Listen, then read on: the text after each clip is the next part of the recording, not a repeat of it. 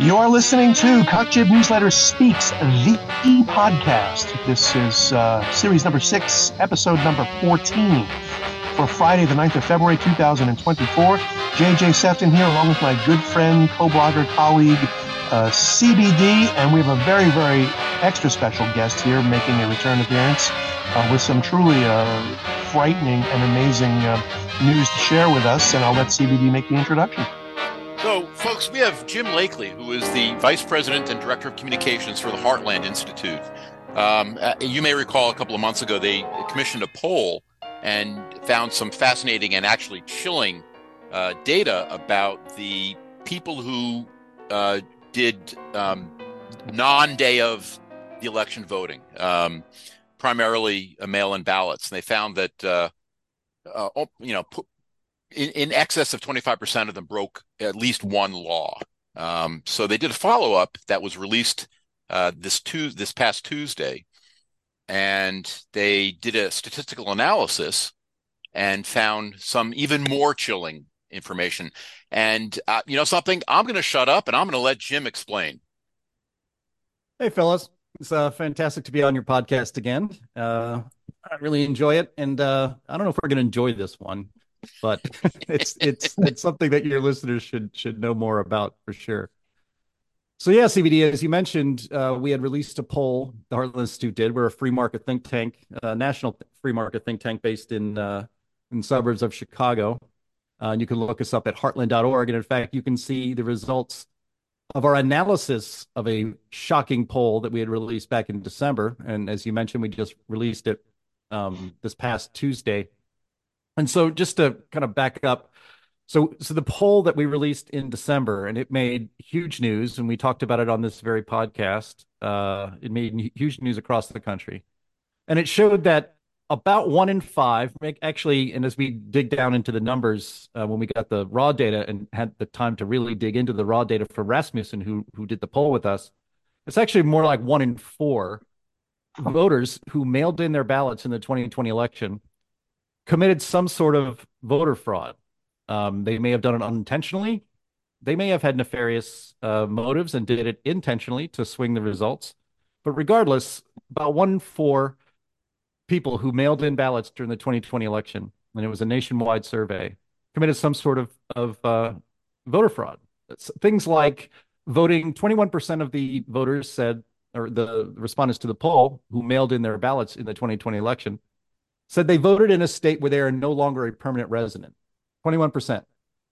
That, ladies and gentlemen, is voter fraud. That's illegal. You're not allowed to do that. And in fact, you can and should be prosecuted and go to jail for doing something like that. 21% of people who mailed in their ballots in the 2020 election in this nationwide survey by Rasmussen and the Heartland Institute said that they filled out a ballot for a friend or a family member. In almost every circumstance and in every state, that is not a legal activity. That is fraud, and a ballot that is proven or shown to be not filled out by the person on the ballot whose name is on the mail-in ballot, that ballot should be thrown away and not counted in the election. 17% of mail-in voters said they signed a ballot for a friend or a family member, quote, with or without his or her permission. Now, you don't have to be an attorney to know that if you sign CBD, if I happen to walk by your mailbox and the mailman didn't close the door and your ballot fell out and it says the ballot of CBD, and I take that home and I fill it out instead and I sign it, obviously that would be without your permission. That would be a crime. I should go to jail, and obviously that ballot should not be counted. 17% of people said they signed a ballot with or without somebody else's permission who was supposed to have that ballot. And then another point, and we'll end it here. 19% of mail-in voters said that a friend or family member filled out their ballot in part or in full on their behalf. Now, again, there may be some circumstances in which that would be legally permissible in some states, but it is in general illegal to do that under almost all circumstances. And so 19% of mail-in voters said they did something like that. Those ballots should have been thrown out. And, that's election fraud. So what this poll showed that we released in December was that voter fraud with a massive mailing of ballots. This was the largest mail-in ballot, election in American history by orders of enormous magnitude. What this showed was that there was a lot of voter fraud going on because these survey respondents self-admitted that they did these things. We didn't, to full disclosure, we didn't say in the survey that these things are crimes. We just described what actions would be a crime. We just left out the part that this is actually illegal. And people self-reported doing various things that are illegal and should have had their ballots considered spoiled and thrown away. And so after we had seen those shocking results, we dig down into the data a little bit deeper, and we decided, okay, Donald Trump won the election. I'm sorry. Well, we'll get to that. We'll get to that. Spoiler alert. Gosh. All right.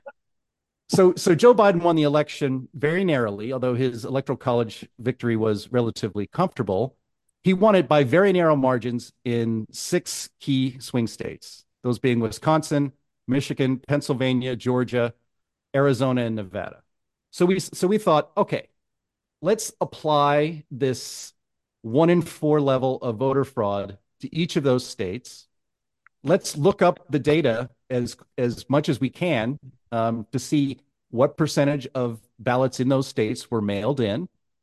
Let's determine, if we can, which a supporter of which candidate had the most number of mail-in ballots or the highest percentage of that.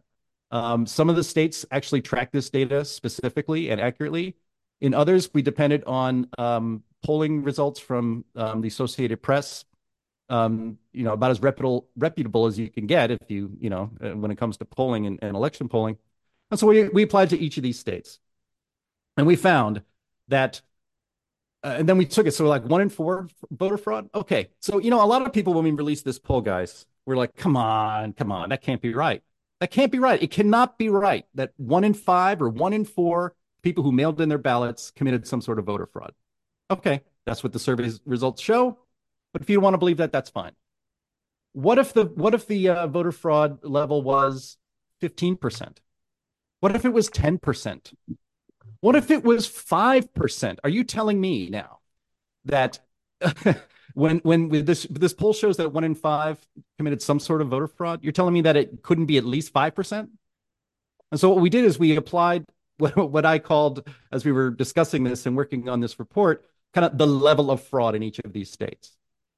And in fact, we ran 29 fraud scenarios as far as percentage of mail-in ballots that were fraudulent and should have been thrown away. 29 different levels of fraud. In 26 of those 29 levels, Joe Biden did not win the 2020 presidential election. Donald Trump did. In one of the scenarios, the electoral college vote would have been tied, and the House of Representatives would have decided the president in the 2020 election. And since Republicans were in control, it's very, very likely Donald Trump would have been president right now under that scenario. So this is the real world application of what people might consider sort of an abstract, exploration of voter fraud in the poll that we did in December. This has very real world results, and it affected our election in a very real way in some of these very key states. And as long as our elections continue to be this broken, we don't really have a country, do we? No, you're absolutely correct. Yeah. And in fact, these numbers are damning. And I'd like to point out that they're probably undercounting the amount of fraud, because a certain percentage of the people who were polled obviously knew that these various behaviors were criminal and answered, no, of course I didn't do that. So if anything, your poll undercounted the amount of fraud. Right. And also it's important to point out, I think, that this just asked what people did with their own ballots. This does not cover any other kind of voter fraud, like ballot harvesting, or stuffing the ballot box, or I don't know, showing up at the counting place at 3 a.m. with a truck a truck full of boxes of ballots that just appeared out of nowhere. So this only covers what people admitted they did with their own supposedly legal ballots that arrived in their home. It's really, I'm completely gobsmacked over this, and because I have, I mean, anybody with eyes to see, regardless of what your political affiliation is, if you are honest with yourself, you saw what happened on election night, and alone, just with the kicking out of observers, with the stopping of the ballot counting, not only because the toilet overflowed in Atlanta that caused the 6 states to stop the ballot counting, but that's never happened on any election night ever, during times of war, during times of peace, during times of anarchy, and so on and so forth. That has literally never happened. And then on top of that, election observers were kicked out, windows were taped over, and as you said, Jim, the ballots were trucked in. But this is not even the thrust of your poll. But Right. let me just go move on to something else, and just to play devil's advocate for a moment. The naysayers will say, well, forgetting about how you phrase the questions, how many people did you poll? I mean, what were the sort of parameters of the poll that you could sort of extrapolate out to get to the 1 in 5, which would, if that doesn't really, how extensive was the poll, that sort of thing. What were the dynamics or the metrics of the poll, or the parameters of it that lets you with confidence, come to these conclusions? And I'll say, Heartland is above board 100%, and Rasmussen, out of all the polling agencies, is probably the most reliable and straight and as straight a shooter as you can possibly be. Right. Well, yeah, I mean, I'm not a pollster, but Rasmussen, as you noted, is one of the most reputable, if not the most reputable polling outfit in the United States. They have their methodologies that are tried and true over decades of work. And I believe, now you're making me try to remember off the top of my head, I believe the number is 1,083 likely voters spread out across the country. There's an even demographic of Republicans and Democrats. There is a representative, it's also representative of the racial makeup of this country. So it is about as solid as it gets. I mean, that's how polling is done. All the polls you see, they don't survey 100,000 people. They have their methods to get a representative sample of America. And especially, it's important that you select people who identify as likely voters, or people who have certainly voted in the last few elections. And certainly, this was all people who voted in the 2020 election. They wouldn't have been part of the survey. One of the first questions was, did you vote in the 2020 election? So these are people that we called up. Again, a representative split racially, geographically, and by party affiliation, who voted in the 2020 election. So it's about as solid as it could possibly be. I'd snark. I'd say, well, did you get the dead people from Cook County? But it goes without saying. But this is, it's just, it's again, I'm just completely apoplectic over this, because, as I said, we suspected it. I mean, if you had eyes to see that this was some dirty pool going on. And before that, the whole notion of mail-in balloting and all of this stuff, ballot harvesting, especially mail-in ballots that you don't have to track, that nobody is tracking, that have no way of verifying if someone who voted is the legitimate person or is not the legitimate person. And of all people, this goes back to, and I wrote about this in my article, Attacking Mag, which was covering the poll. Yeah. Of all people, Jimmy Carter, back in 2005, when he wrote a report along with James Baker III, basically stated that mail-in voting and these kind of ballots are really the one of the key ways of rigging an election. And for him to say this back then is is quite something. And this was done, it should point out, in the wake of the 2000 elections and the 2004 elections that saw Al Gore and John Kerry go down to defeat. So it's ironic, and bitterly ironic, that you have these people complaining about it, and now here we are 20 years later, and what are you talking about? Mail-in ballots are, to not have that would disenfranchise minorities and so on and so forth. So to play the devil's advocate, I would suggest that at least some of these ballots were voted by friends, and they probably were voted correctly. So I guess you could correct the numbers for that. That yes, that person would have voted that way anyway. But to assume that more than some would have voted the same way is, I think, irrational. and simply not borne out by the data. There are no data to back that up. Well, CBD, if I wanted to die and I asked you to shoot me in the head, are you still not guilty of murder because I wanted to die and I said so? It doesn't matter the way these people may have voted. It's illegal to do that. And that ballot is spoiled and needs to be thrown away. And in operating secure, don't even get me into the gaslighting about that, the most secure election in American history, those ballots should have been thrown away.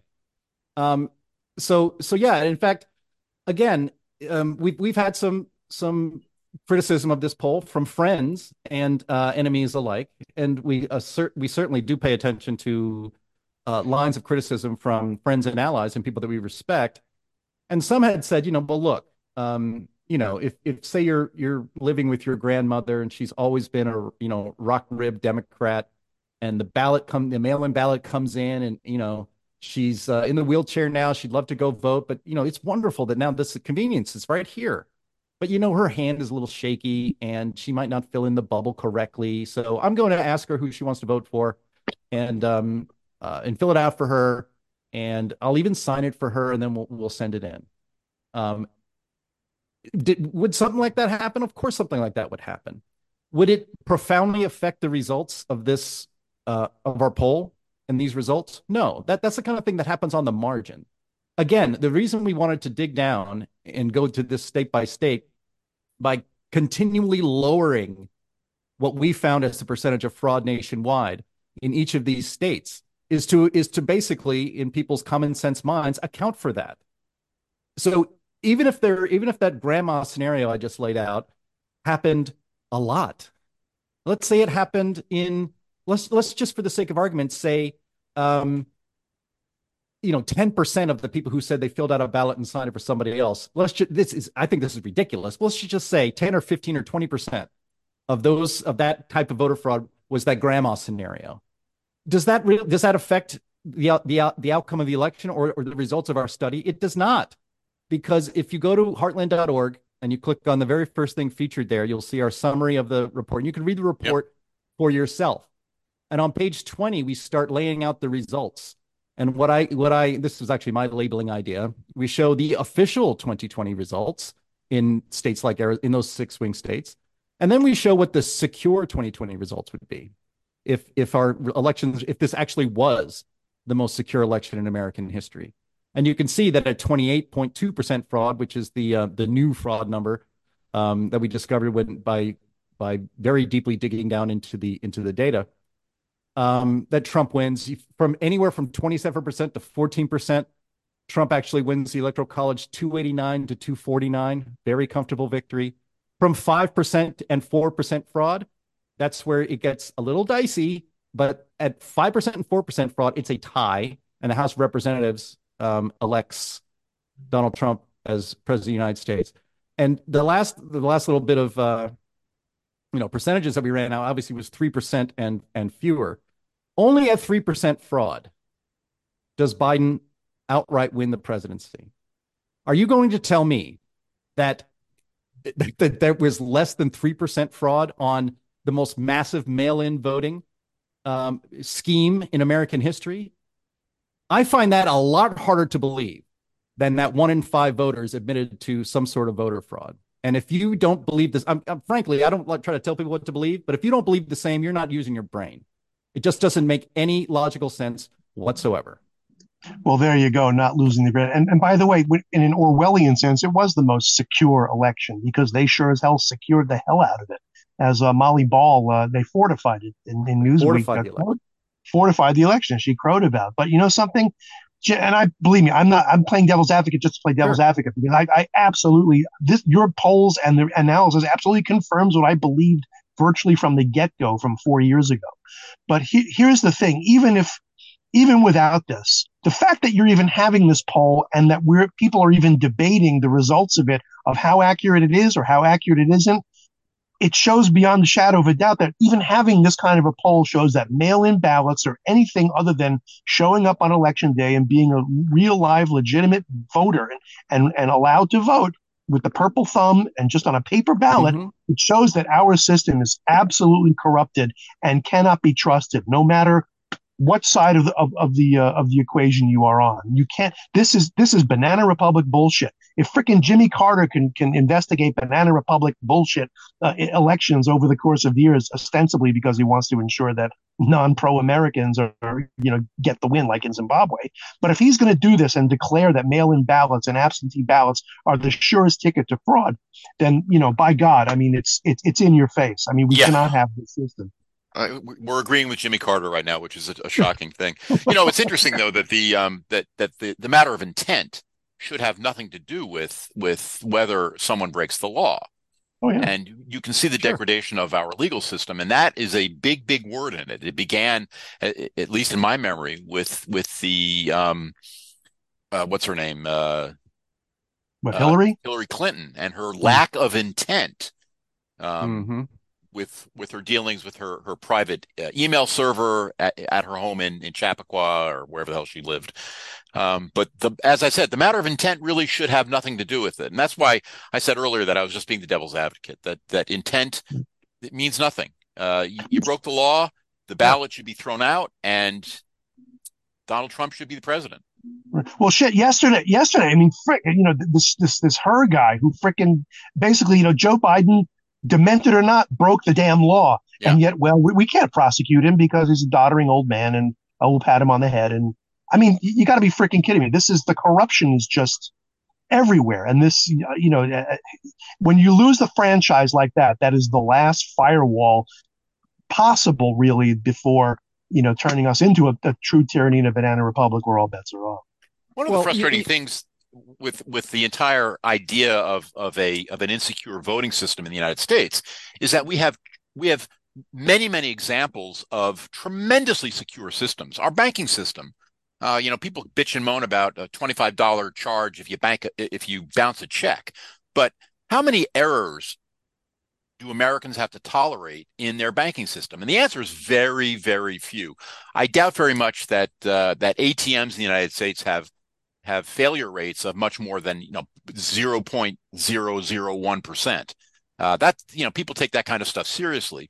So the construction of an essentially perfect voting scheme in the United States is not outside of the realm of possibilities.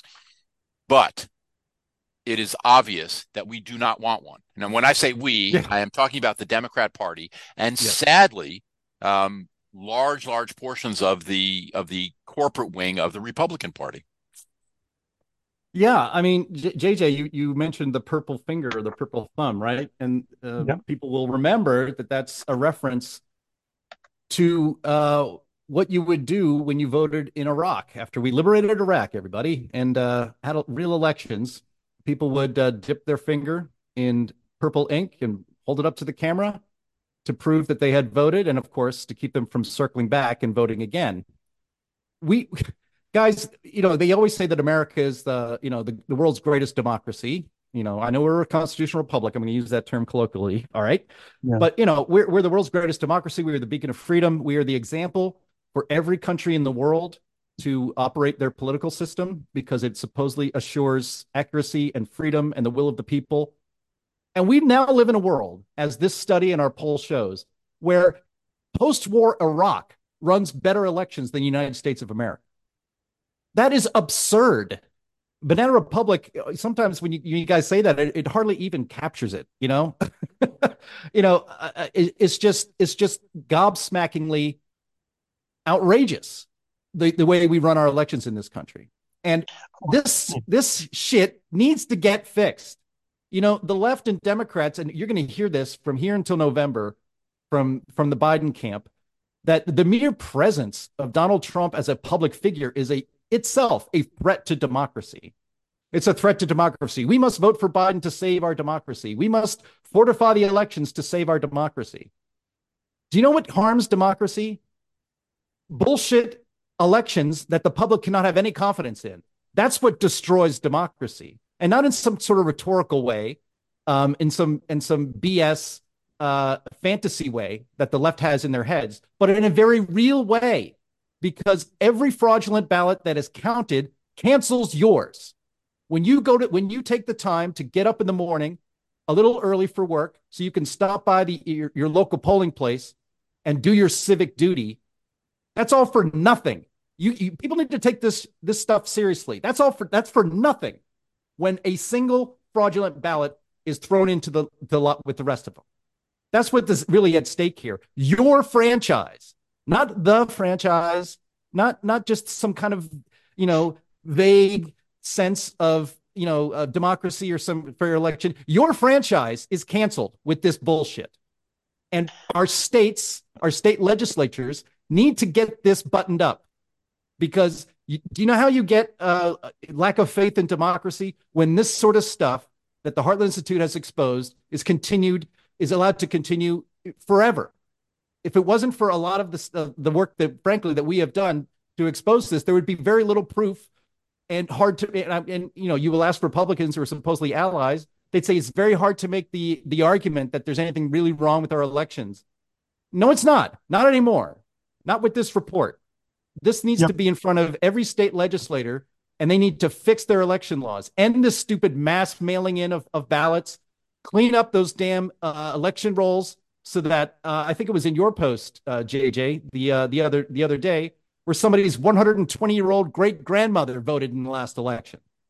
That I live in Chicago. It's a joke that the dead vote, but in a very polarized, almost politically violent country like we have now, you really want to see it get bad? Keep our elections as being as phony as the last one was. Then it's really going to get bad, because we don't have confidence that these elections are legit. It's going to get worse. That's an important point, because there are very, very few things that will energize the United States electorate, or lack of electorate, to act. And being disenfranchised is one of them. I don't know how America is going to react if it happens again in the November 2024. But I think that more and more people are paying attention, and the possibility for violent action in response to what America perceives as an anti-democratic activity on that first Tuesday in November is something that I wouldn't discount. Now, 10 years ago, I would absolutely discount it. But what I've seen in the last 10 years suggests that we are reaching the end of our rope. And I think it began, to go a little bit far afield, I think it began with the overreach of the hard left, going after our children in public schools, trying to convince a large number of them that they are transsexual or non-binary or furries or whatever the hell it is. And America all of a sudden woke up and said, whoa, whoa, whoa, don't touch our children. Well, I think the next step in that is no, don't touch my vote. I agree. Just to riff on what you're saying, CBD, is that, and we've been talking about this before, is that the landscape of America in 2024 is much different than it was for sure in 2020, and absolutely since 2016. And I think because of the open border, primarily, most of all, the disaster that's caused everywhere you turn. And especially, as you say, with the going after our children, to turn them into freakazoid catamites or whatever the hell they want to turn them into, it's energized a lot of people who were either on the fence or perhaps even Democrat to take a look at their party, and perhaps they're not going to jump on the Trump train, but they sure as hell are not going to support what Biden is doing. There is a lot of anger at Biden right now and the Democrat Party over this border. But to riff on what you're saying about the potential for violence, I'm almost, and this is the Democrats and the left playing with fire here and not knowing what the fuck they're doing, pardon my French, because by rigging this election and with everything going on today, if there is a shot that perhaps Donald Trump can overcome everything and even win the election without with whatever shenanigans they're going to throw at it, what do you think the left is going to do? They're going to scream bloody murder and scream, the election was stolen, ironically, and they for sure are going to take to the streets and cause all kind of chaos that's going to make the summer of love in 2020 look like a freaking tea party. I mean, It's just, these people are, you are right, Jim, we have to somehow clean this up. And as you and CBD were saying, that CBD, the problem with the GOP is that they're still in this sort of fantasy land of Oh, everything's okay. It's get along, go along. It's not as bad as we think. And our lefty friends across the aisle, they may be whatever, but they do have a certain point. And, it's ridiculous. The fact that they don't go after Mayorkas, that they don't, it's just, collaborationists, or call it whatever, what you will, or their head in the sand. This report in their face, if they don't take it seriously, then there is really no excuse. And, You're absolutely correct. And by the way, listen, folks, we're going far afield now, but go to the Heartland Institute website. It's heartland.org, and read this report. First of all, it's very, very well written. So it's an easy read. But second of all, they lay it out, point after point after point. It's damning. There's, as I said earlier, I tried to be devil's advocate. I was pulling that one out of my ass. It's very, very difficult to poke holes in this report. So go to them and read it. It's absolutely worth a read. Well, I was thinking one of the most fun election nights, the most fun, without a doubt, election night of my life, and I'm 53 years old, was the 2016 election. I sat there watching that instant ticker, that little needle from the New York Times website that would kept predicting. I did the same thing. Oh, that was glorious. It was glorious.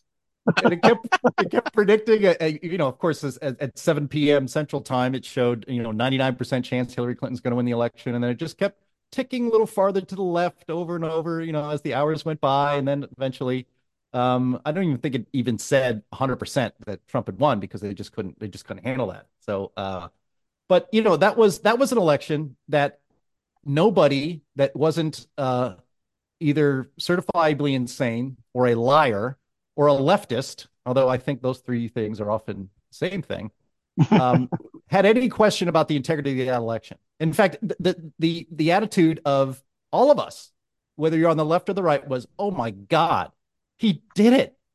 He won. I cannot believe the American people picked Donald Trump to be their next president. I mean, people were on the left and the right were gobsmacked, but nobody thought that Donald Trump won because the election rules were rigged in his favor. Obviously not true. They didn't think it was because, there was all this shenanigans going on. He didn't win because they mailed in ballots, all over the country. I think it was 66% of all votes in the 2020 election were mail-in ballots, which is an enormous number. I think it's, I think that's four times higher than ever in American history. None of that was present in 2016. The left and Hillary and the Democrats immediately ran out the next day and said Russia stole the election for Donald Trump, somehow changing votes and all that nonsense. Nobody with an operating mind who isn't an insane leftist truly believed that. And you couldn't believe it because there was no evidence of it. But in the 2020 election, all that, what we got was instead this mass mail-in voting, which cannot happen again, widespread voter fraud, self-admitted by voters, that cannot be allowed to happen again. So as strange as it may sound, I want to get us back to 2016, where it may be a contentious and crazy election, but at least the American people can trust it, outside of complete radical nut jobs who are lying and coping with the fact that Hillary was a terrible candidate. Well, she was. But here's the thing, Jim, and you say the American people. I think at this point in our history, which I believe is now concluded, mostly because of that rigged election and because of what happened on January 6th, we are now two different people with the same name. Or I just call us the Americans, and I call the left, I call them the anti-Americans. So it is obviously now that they will literally, I think, by any means necessary, for whatever you want to call it, that is their operating philosophy. They no longer care about the Constitution. They no longer care about a fair fight. As Rush Limbaugh, peace be upon him, used to say, they don't want to level the playing field. They want to clear the playing field. So we're not dealing with people. They now see themselves as, God is on their side. And so whatever they have to do to preserve, quote unquote, our precious democracy, which makes me vomit, is totally kosher, because Trump is literally Hitler. Everybody who votes for him is literally a Nazi, and we have to save our country, so on and so forth, and blah, blah, blah down the line. So they will stop at nothing. And so it's not about, we have no more common ground. And so where is the motivation for them to want to go back to no more mail-in ballots, no more absentee ballots, no more same-day registration, no more ballot harvesting, and so on and so forth, because they don't want to do that. this is their mindset now, and it's really we're at a very dangerous point in this country.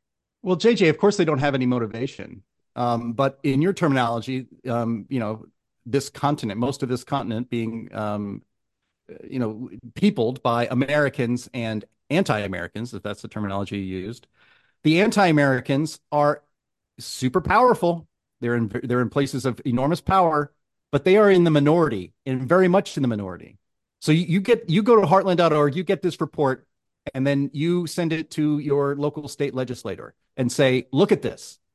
We are the majority, and we are letting this radical anti-American fringe steal our country and steal our elections with these with laws. And you have to tell, and it's going to be pretty much it's going to be Republicans who you'll have to contact to do this in these states, because the current corrupt system is way too beneficial to that small minority of radical leftists who are in positions of power, that run the institutions in this country. But you have to tell them, you got to be strong. You got to stay firm.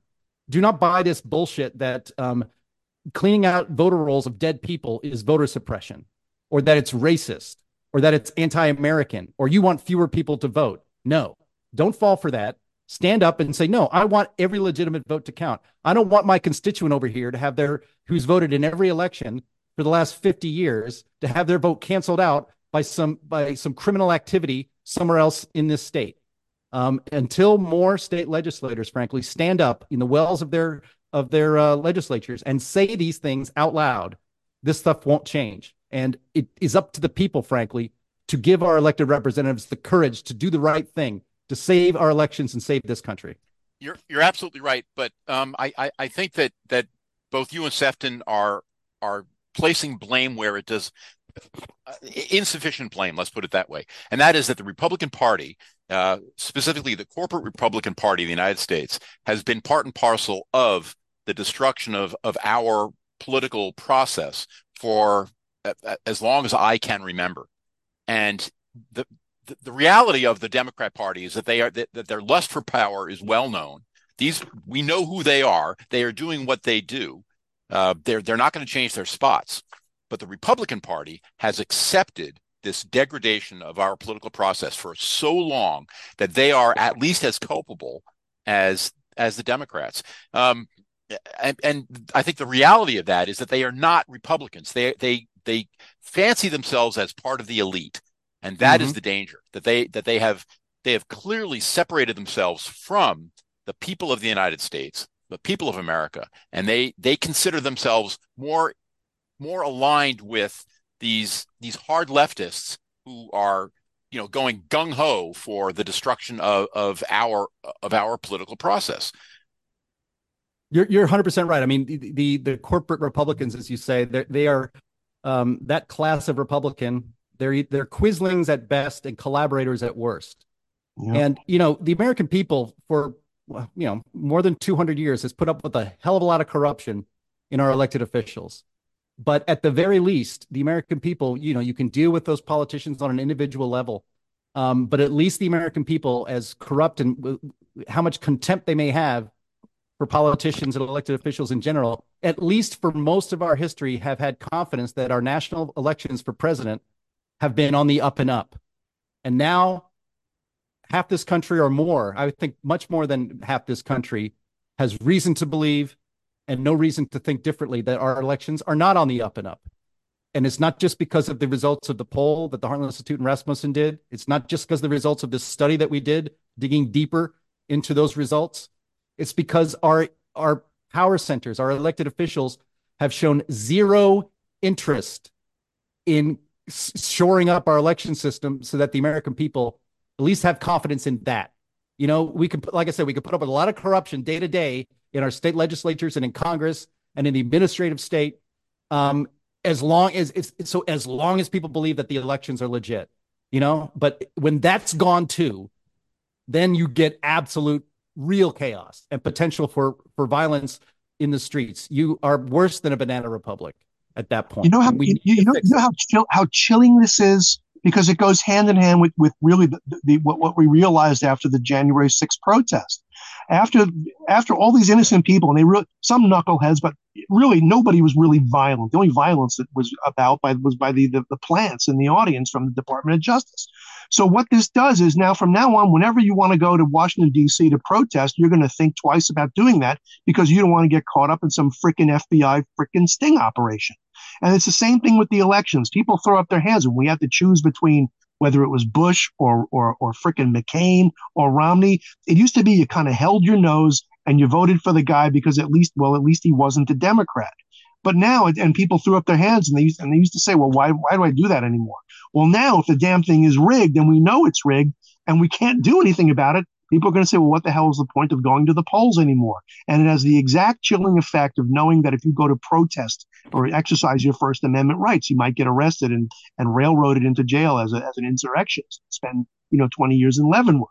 So this whole thing is just the rot of this, the rot of all of this corruption and all of this madness is just it's reaching a breaking point one way or the other. That's an interesting point, and to make it even more unpleasant, you look at the typical banana republics that are sometimes overthrown, sometimes not, but I can't think of an example that this is not the case. They always got support from outside of their countries, but in the United States, we have a culture that does not require any outside support. So, and I'm speaking specifically about gun culture. A violent revolution can occur in a matter of days in the United States. There is no foreign support necessary for that. We don't need Cuban mercenaries coming in to help out. We've got plenty of stuff here to push a violent conclusion to what has been going on over the last 50 or 60 years. Let me put a caveat on that first before I'll give it to Jim. Is that there in no way, shape, or form are we advocating for any kind of violence if God forbid the worst comes to worse in this scenario. That doesn't preclude the fact that if your life is physically threatened, that you should God forbid, be in a situation where you have to use deadly force, you use it. But I just want to make it clear that we are not advocating any kind of violence. I'm not advocating it. But the reality is that we have political violence in this country, and it's been going on for a long, long time, and it has gotten worse and worse and worse. As Sefton calls it in his morning report, what is it, the Summer of Love? And let's go back to the Rodney King riots. These things happen in the United States, and then back into the 60s when we had horrible violence in the inner cities. But none of that has been fomented by the right. None. And I mean, you can, I guess, well, no, can either of you think of a significant violent episode in the United States that was fomented by the right? I'm not talking about individual. I'm not talking about blowing up a federal building. No, that was not right. And that was not. I reject that. That's not of the quote. That's why I hate the right, left, center paradigm, because it's total bullshit. You're either pro-American or you're pro-freedom or you're a pro-communist tyranny. There's no middle ground. What the knucklehead who blew God forbid blew up the Murrah building was doing, he was just a lone wolf nut who was a crazy chucklehead and had nothing to do with conservatism, with freedom, and with anything. And he just went off of his rocker, and it was disavowed by everyone. And but beyond that, CBD, no, there is no such thing as an organized right-wing, white supremacist, insurrectionist, whatever you want to call it. It's bullshit. It's total shit. And Joe Maddox was on many times, and he said, look, the only white supremacists there are in this country of 330 plus million and growing thanks to an erased border, it's basically maybe 10 to 15,000 people. And the majority of them are behind bars in the prison as members of the Aryan Brotherhood. Period. Right. There is no such a thing as an organized right wing. And half of their contacts in their phones are FBI informants. Bingo. Thank you. Yeah. Yeah. Well, I mean, at the risk of pissing off JJ, and nobody wants to do that. To take it back to CBD's characterization of left-wing violence and quote unquote right-wing violence, and give me examples of right-wing violence. And JJ, as you've written and everybody listening to this podcast knows, the Summer of Love of 2020 was entirely lefty, communist, organized, funded rioting in city after city to create chaos, to help Well, to help defeat Donald Trump. That's what it was about. Everybody knows that's what it was about. And but if you were to label one, the only significant violent act by anybody not on the left, let's say that, would be, Okay. if you want to say it that way, January 6th. And so again, I wouldn't grant that it was a riot, but let's just grant that point just for a moment. What were they there? What was the riot about? The riot was about, again, granting all of kind of basically all of the characteristics or the characterization of the left about January 6th. What were they there? What were they rioting over? They're rioting over what they thought, and with good reason, was a rigged election. So that's a very good point. That's what it was about. That's the only thing. Yeah. That's the only thing the right has ever gotten outside. Has ever gone outside and gotten violent over. Was what was they saw as a rigged election, and evidence continued was present then, and our report shows that it's present even more so now, that election wasn't on the up and up. Well, of course, but here's the thing, though: the rioting, quote unquote, was not even. It wasn't even. First of all, everybody who was there, they call it an insurrection. There was nobody that was armed. The only armed people were. I mean, Jacob Chansley wearing a freaking bison helmet and yowling at the moon is not a freaking armed, and carrying a pole is not an armed insurrectionist. It's ridiculous. The violence occurred because there were agents provocateurs in the crowd from Antifa and BLM and the FBI that were, and this, what's his name, the Ray Epps, who did not kill himself. He was the one that was telling people to go in and do crazy shenanigans. But it was the cops that let everybody in and were giving them guided tours. The worst that anybody ever did was post a nasty note on Nancy Pelosi's desk and put his feet up on it. So if that's a riot, and the dead people were, may they rest in peace, Ashley Babbitt and Roseanne Boylan, one was shot by a cop and the other one was stomped to death by police, and they did nothing. So whatever. Granted all of that. But just maybe a better way to put it is, why were they even outside in Washington, D.C. that day? Exactly. They were exercising their First Amendment right of protest, period. Yes. And nonviolent, generally speaking, nonviolently. Because they thought the election was rigged. And now publicly expressing your thoughts that the election was not on the up and up is now almost akin to a federal crime. Yes.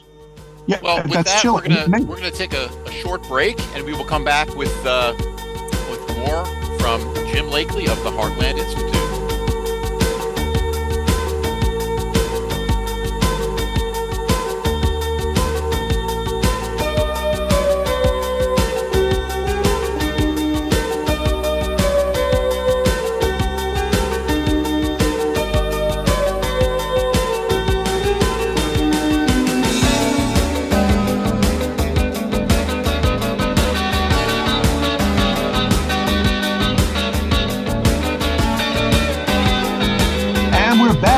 JJ Sefton here on CutJibNewsletter Radio Network with CBD and the great Jim Lakely, the Vice President of Communications at the invaluable Heartland Institute. We were talking about the insane poll where we proved 1 in 5 or maybe 1 in 4 people actually committed election fraud in 2020, and then the drill down that they did, the follow up that showed that even if you ruled out so many levels of cheating down to almost 3%.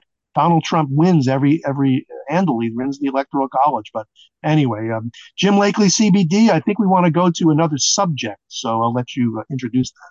Yeah, we before we started recording, we talked briefly about Mark Steyn, who was actually just almost destroyed yesterday afternoon by a guilty verdict in a defamation trial brought by Michael Mann, who was a sleazy cocksucker, fake global warming piece of shit. Sorry about that, folks, but he really is. And he took Mark Steyn to court over some made up defamation charge, and unfortunately, this was just heard in a federal court in Washington, D.C. It was a D.C. jury, and insanely, they held for Michael Mann. I'm going to let Jim go after this because I'm getting angrier and angrier as I think about it.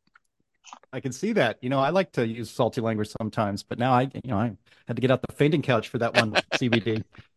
No, in fact, if you wanted to get caught up on all the happenings at the Michael Mann versus Mark Steyn and Rand Simberg trial, you can go to the Heartland Institute's YouTube channel. It's just Heartland Institute, very easy to find. We've been covering it on a show that we do every Friday at 1 p.m. Eastern time called Climate Change Roundtable. And I know Mark Steyn personally, which is a great honor for me because he's just a fantastic writer. He might be the best purveyor of the English language in popular media today. He's just outstanding. And, he wrote a 270-word blog post that supposedly defamed Michael Mann and made fun of his hockey stick graph that supposedly shows that human activity in the last 100 years or so is boiling the planet. He called that a fraud, which is what it is. It's the science is bullshit. And it was actually proven in trial in that way. But this was a federal court in Washington, D.C.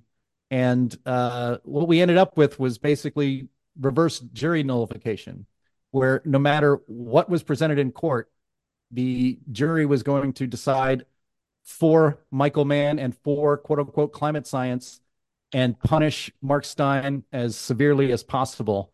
It was the burden was on Michael Mann to prove that he was defamed, to present evidence in this case that he was defamed, that he was harmed personally and professionally and financially by a 270-word blog post by Mark Steyn in National Review way back in 2012.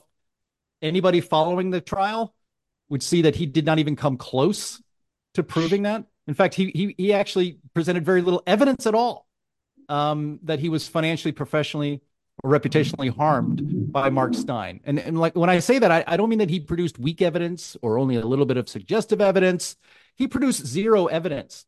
And in fact, the defense for supposedly Michael Mann suffering so badly because of this alleged defamation by Mark Steyn, the defense presented as in their side of the case that Michael Mann's income had gone up, his professional standing had gone up. He's now an Ivy League professor, no longer at that crummy state-funded school like Penn State. Now he's at Penn. He's in the Ivy League.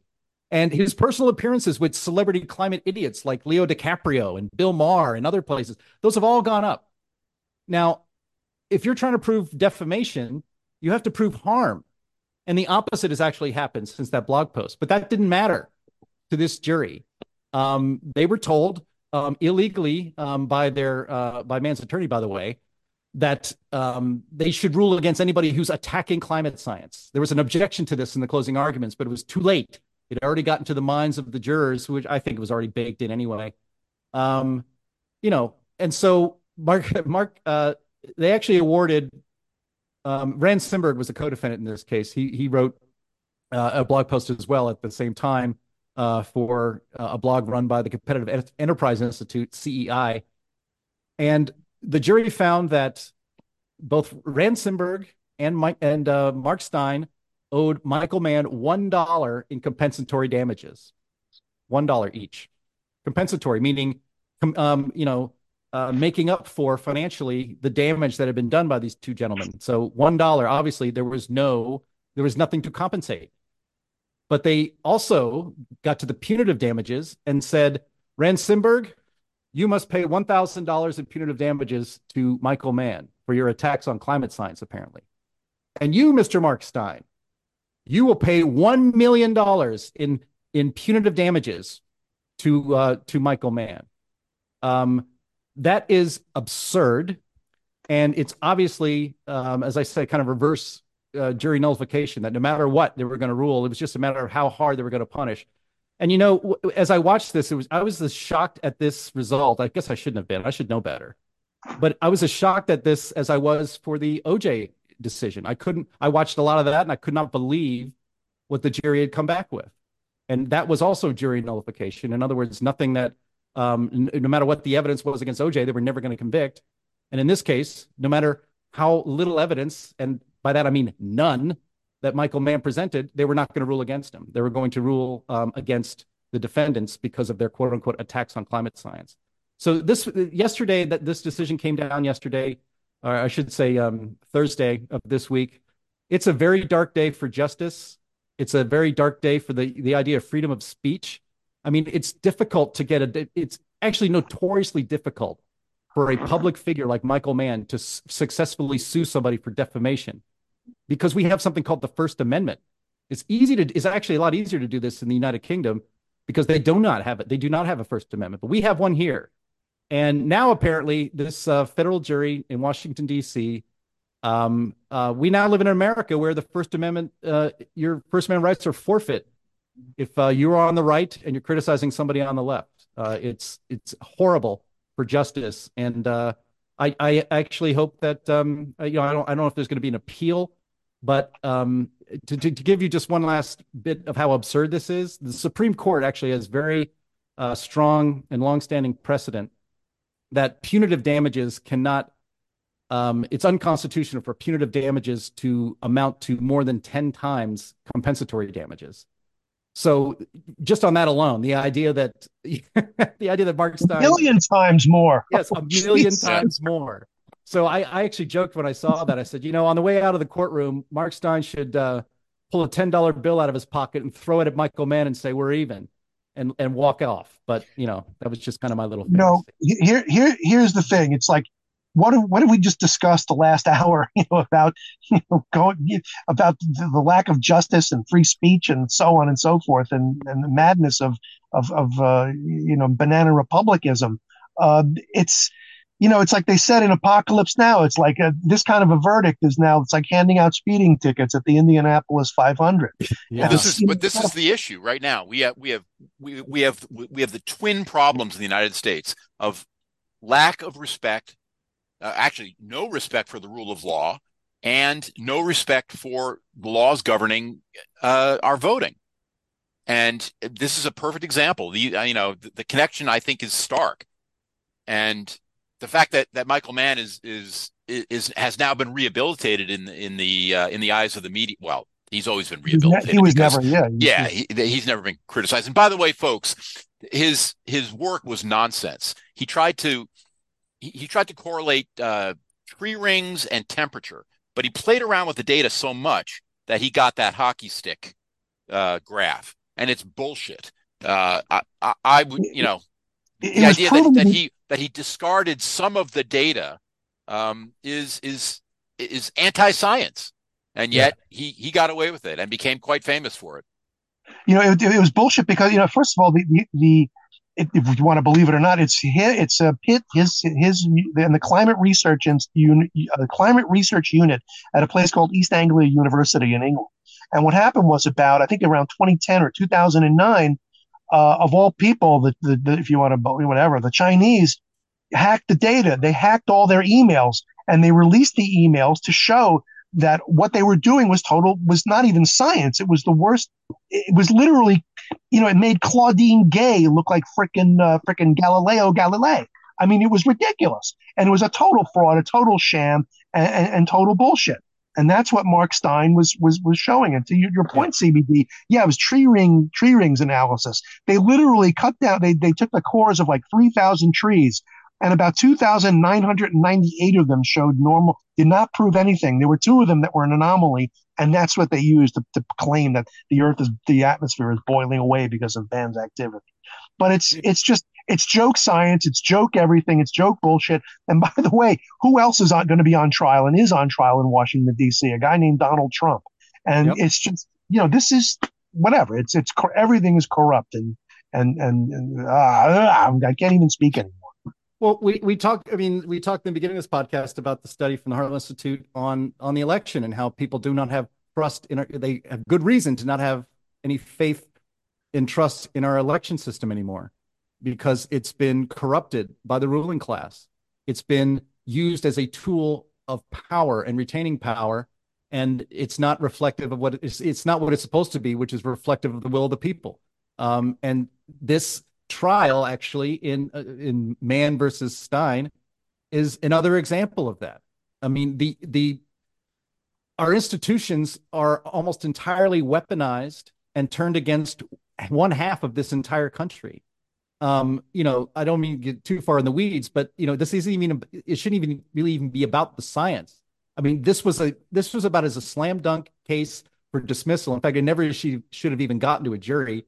The judge should have dismissed it summarily when it was obvious that Michael Mann did not even approach proving his case, and the burden of proof was on him. Can you imagine being burdened with proving something and not even actually even lifting much of a finger to even do it, and know that you will still win because you've chosen Washington, D.C. as your venue, and you know what kind of people will be on that jury? They will all be leftists. I looked it up the other day. 92.8% of residents of Washington, D.C. voted for Joe Biden. So, Michael Mann had to at least once. At least once. That's right. Yes. Let's give him statehood. Yeah, that'd be great. Yeah. So this happened quite a while ago, and I'm curious. So Michael Mann was at Penn State. Yeah. When this was occurring. It was Pitt. He was at Pitt, University of Pitt. No. That's my alma mater. Do not put that piece of shit at my school. Yeah, he was at Penn State. And now this is correlation. This is not causation, but this is correlation. A man named Jerry Sandusky was also there at the same time. Oh, Jesus Christ! And and I'm just curious whether Michael Mann knew Jerry Sandusky. I don't know. I'm just asking the questions. Does anybody have any comment about that? Well, we have to we'll leave that one alone. But I'm just asking questions here, folks. Yeah. So we have to dust the showers for fingerprints, but I don't want to. I'm going to hide the decline. And anyway, all right. But you're right. I mean, God, it's just it's not even a two-tiered justice system. It's a totally corrupted justice system, and it's like the burden of proof supposedly was for Michael Mann to prove that he was whatever. Now the burden of proof is on the innocent party, to prove that he's. I mean, Nancy Pelosi even said that. I mean, brain damage that she is. But through her brain damage, the truth comes out. She kept going time and time again. It's up to Donald Trump to prove that he's not an insurrectionist and he's not literally Hitler. And I'm saying in this case, yeah, I'm sorry, yeah, but in this case, even if the burden of proof was on Mark Steyn to prove his innocence, he did so clearly, and it still didn't matter, not to a DC jury, and so When the American people are losing faith in all the institutions in this country because, again, they see them being weaponized against people who disagree with leftists. And this can't continue. Our elections are messed up for this reason.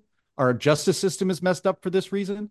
And Banana Republic, JJ, you're right. We're living in one now. People don't want to admit it, but that's where we are. Yeah, I've resisted the that description of the United States, but it's becoming more and more difficult to argue the point. So we're running up against a hard stop right now, but I would like to put Jim on the spot. We have a rather important presidential election coming up in November of this year. Jim, what's going to happen? Who's going to win, and what's going to happen? Oh boy. Yep. Oh boy. You mean after, when a sitting president has a special counsel release a report that characterizes him as committing crimes, but that he's too doddering and, has too many memory lapses. And in other words, he's not mentally fit to go to trial, so we won't charge him.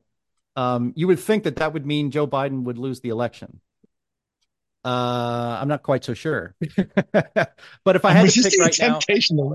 Yeah, I know, but you're putting me on the spot. I'm actually predicting. I think Donald Trump will win the election. That, of course, we just talked about election integrity and how the elections are a complete mess and a disaster.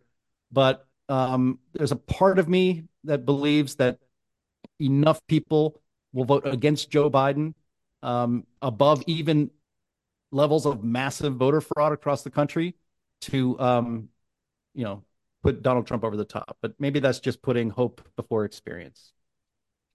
Well, I'm in the same boat. I agree. I'm hoping that Donald Trump will win. And as I have said many, many times in the past, I'm no fan of Donald Trump at this point. I think that his ego has subsumed everything else. But what he could do for the United States in a second 4-year term is tremendous. And I think that enough of the bloom has disappeared from the from this disgusting old man in the White House that there is a possibility that Donald Trump will beat the cheat and win in November of 2024. And I'm going to vote early. I'm going to vote often. I'm going to start harvesting mail-in ballots. I'm going to go up and down my street and taking them out of all the mailboxes. Please don't do that. Let's get you in the next Heartland poll. This is called humor. I know. Yeah, we'll get you in our next Heartland poll, CBD. If you can pull off 3 of the 5 methods of fraud in our poll, you can send me a note and I'll give you a free Heartland mug. Look at it this way.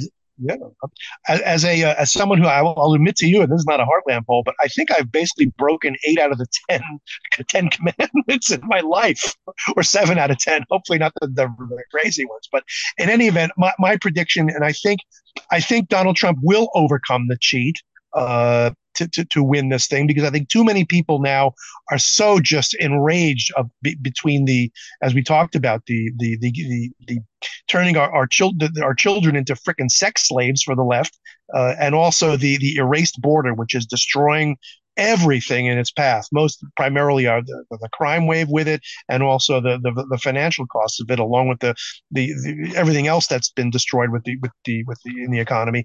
So I think Donald Trump will win, and in a weird way, and this is kind of a bit of gallows humor, if you will. I almost think the left want Donald Trump to win so they can cause really mayhem that's not to be believed, and really, revolution, for the hell of it, or whatever. The fact is that the left react quite swiftly to losses. They will rejigger the entire Democrat apparatus if they lose in 2024. We will, and this is my prediction, we will see a huge rush to youth in every Democrat candidate, for everything from dog catcher to senator to president, and they will re-energize their party, and they will give even a Donald Trump run Republican Party a run for their money. Yikes! Yeah. Look, listen, they're better at it. Let's be honest. The left are better at it than the right. We suck at politics. Right. Well, the thing is, with that, though, beyond sucking at politics, it's also the fact of the matter is we are no longer, we view the world and we view the things. I mean, we try to be as open-minded and see things as they are, but there's still this thing of seeing things the way we want to see them, as they always were in the past. And CBD, to your point, they're going to go for the youth, all right, but they're going to go for the youth that are the Einsatzgruppen. Oh yeah, that are cheering on the death of Jews, the death of whites, and the death of everybody. They're going to have the most radical people you can imagine, beyond that what is radical to this day, not only in positions of power, but also in their base. And so, this is, when what's her name? AOC. Titty Canada. Yeah. I'm trying to use the less rude nicknames for her. AOC is going to be the voice of reason in the Democrat Party in 10 years. So, right. No, I'm not. I see nothing impeding the hardline Marxists, the rabid Jew-hating, America-hating 20-somethings taking power in the Democrat Party over the next 10 years. I think it's going to happen, and I think it's going to be a tremendous problem for even conservatives such as the 3 of us. Jim Lakely, the last word, the final word. Well, what you just described, CBD, sounds like a whole other podcast. I mean, unfortunately, I do not have another 3 hours to give you guys.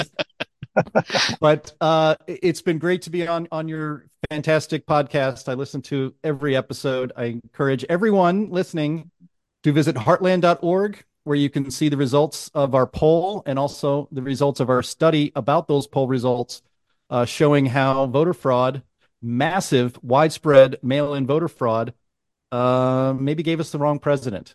Nah, it didn't maybe. It gave us the wrong president. Yep. So there you go. Go to heartland.org.